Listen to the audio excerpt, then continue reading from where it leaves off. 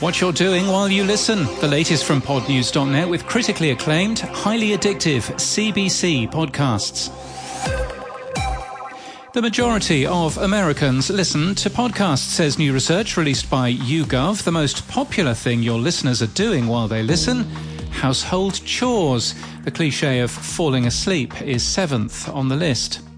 Hindenburg has announced a sneak peek to demonstrate version 2.0 of the popular Hindenburg Pro editor on February the 13th. No details have been shared of the new features, but we suspect that the image on the page, which uses the word transcription, might be a clue. The Podcast Show 2023 in London has announced its first set of speakers, and tickets are now on sale. The event takes place on May the 23rd to the 25th. Ashley Flowers, Jordan Harbinger and Hala Taha are among the speakers announced so far. The Infinite Dial US 2023 will be presented as a free webinar on March the 2nd. The study includes data on podcast consumption, a figure that dropped slightly last year. Podcast host Osha and TargetSpot have just announced automatic monetization for podcasts in a webinar this morning. TargetSpot works with more than 5,000 advertisers, and coincidentally, your podcast needs a minimum of 5,000 monthly downloads to be considered for those automatic pre-rolls. Podfest Cairo 2023 has been announced. The event is on Saturday, March the 4th at the American University in the city. It's free. The German Podcast Awards are open for entry. You have until April the 16th. Content agency This Is Distorted has opened a new visual podcast studio in Leeds in the UK. Apple TV is promoting MLS Season Pass, allowing you to watch every Major League Soccer match, including the playoffs. It's the start of a 10-year deal with Apple and available in more than 100 countries. Most of them call it football. A bug in the Brave browser for iOS, which was incorrectly inflating podcast download numbers, has been fixed thanks to an eagle-eyed John Spurlock. The Audio Content Fund, a UK government-funded grant which paid for audio content to be made for radio and podcast, has been praised as good value for money by an independent report. However, there's a lack of clear commitment to future funding from the government, which was described by the CEO of Radio Centre as a missed opportunity. For Black History Month, Podbean has announced a free live event with a panel of podcasters talking about their experiences. Kurt Hansen's Rain News has returned to daily publishing, covering the online audio industry. We're delighted to see it back, along with editor Brad Hill. And Nick Hilton, who claimed that podcasting was dead at the end of last year, admits in a follow-up that the title was because he wanted people to click on the article.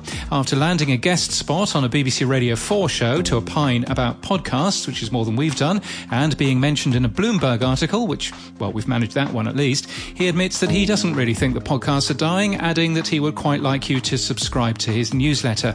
Well, we're taking notes at his clever customer acquisition scheme, but would also like to congratulate Maria, who became our 26,000th subscriber yesterday, in spite of boring article titles like "No, the number of new podcasts are not really plummeting." Andrew Perella has joined Podcast Allies as production manager. The company plans to move into public radio and offer radio show development and host and editor training services to public radio leaders. And in podcast news, semi-qualified queens with Juice Box and Cynthia Kiss is a new signing for the Sona Network, Canada's award-winning independent podcast network. Plastic is everywhere. It's advanced our world but damaged our environment and our health. Discarded is new from Lemonada Media this week, focusing on society's relationship with plastic, as told through the personal story of Sharon Levine, who became an accidental activist in this space. The original Radiolab EP, Ellen Horn, has worked on a new podcast, Admissible Shreds of Evidence, which launched this week, hosted by Tessa Kramer and co-produced by CPM, Virginia's public media station, and iHeart Podcasts. It focuses on allegations of a cover-up within the Virginia Department of Forensic Science. Acclaimed storytelling organisation The Moth is putting out its first new podcast, Grown, all about the awkward time between teen years and adulthood. It was launched yesterday. Canada's Jessie Cruikshank is launching her debut podcast today called Phone a Friend. From the New York Times, Modern Love has returned for a new season, and The Pitch has also launched a new season, the first since partnering with Vox Media last year. The show features investors being pitched by entrepreneurs and sees over $900,000 being invested. This podcast is sponsored by CBC Podcasts. The Africas versus America chronicles Black liberation organisation MOVE and how Philadelphia came to drop a bomb on its own citizens.